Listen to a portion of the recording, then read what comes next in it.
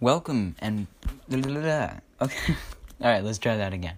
Hello and welcome back to Making Men, the podcast where I show you what you need to do to reach your goals and be proud of who you are. In the last episode, we discussed the choice.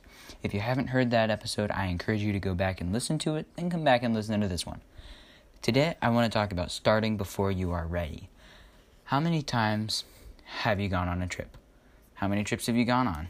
Wait, is that the same thing backwards? I don't know. Anyways, it could be vacation, work, a youth group trip, a missions trip, soccer game in another state, you name it, and anything. But what do all of these have in common? Packing. Packing can be a drag, can't it? The planning, the making sure you have what you need, then getting it all organized and situated, it's a big hassle. But what about packing for your life? When we talked about making the choice, we discussed the fact that you have to take a step out. You have to leave. When you leave your house, you at least bring your keys and your phone. But when it comes to the choice and your life, there's nothing you can pack that will help you be fully prepared. That can be a bit scary though, and the thought of not being able to prepare for what is ahead is not something we like. As humans, we are used to having control. We're at the top of every food chain. We have the most complex society of anything on earth. We have homes that only natural disasters can destroy, and we don't have to worry about animals that are bigger than us eating us. We're accustomed to being in control, and that's why natural disasters are such a worry. So, what do we do about them? Well, we prepare for them. We have escape routes in our own houses. Entire towns and cities have specific roads that lead out to the safest area in case of an emergency, and we build special places that protect us from them.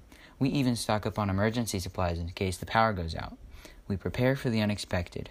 But there is only one thing that no matter how much preparation we do, always surprises us and leaves us unprepared. You know, maybe it's not just this one thing. Maybe there's more things. I don't know. Anyways, what is that one thing? It's life. So many people feel like they don't know what to do or like they're drowning. They all call it by a different name. We all have our own way of expressing it. It's that helpless feeling you get when you don't know the next step to take. That's why you listen to this podcast. So what do we do about that? How do we combat it? Well, there's a simple answer. We don't. You can never prepare or be ready for what might be thrown your way. You just need to take a step out and into the open, out of your home, out of shelter, away from your escape route and emergency supplies, and you just need to step outside. You'll never know what the world looks like if you always stay indoors.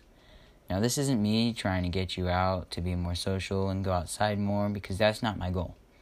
Those things are great and I support them, but you need to, like I said last episode, swim out of your comfort zone and into the improvement zone.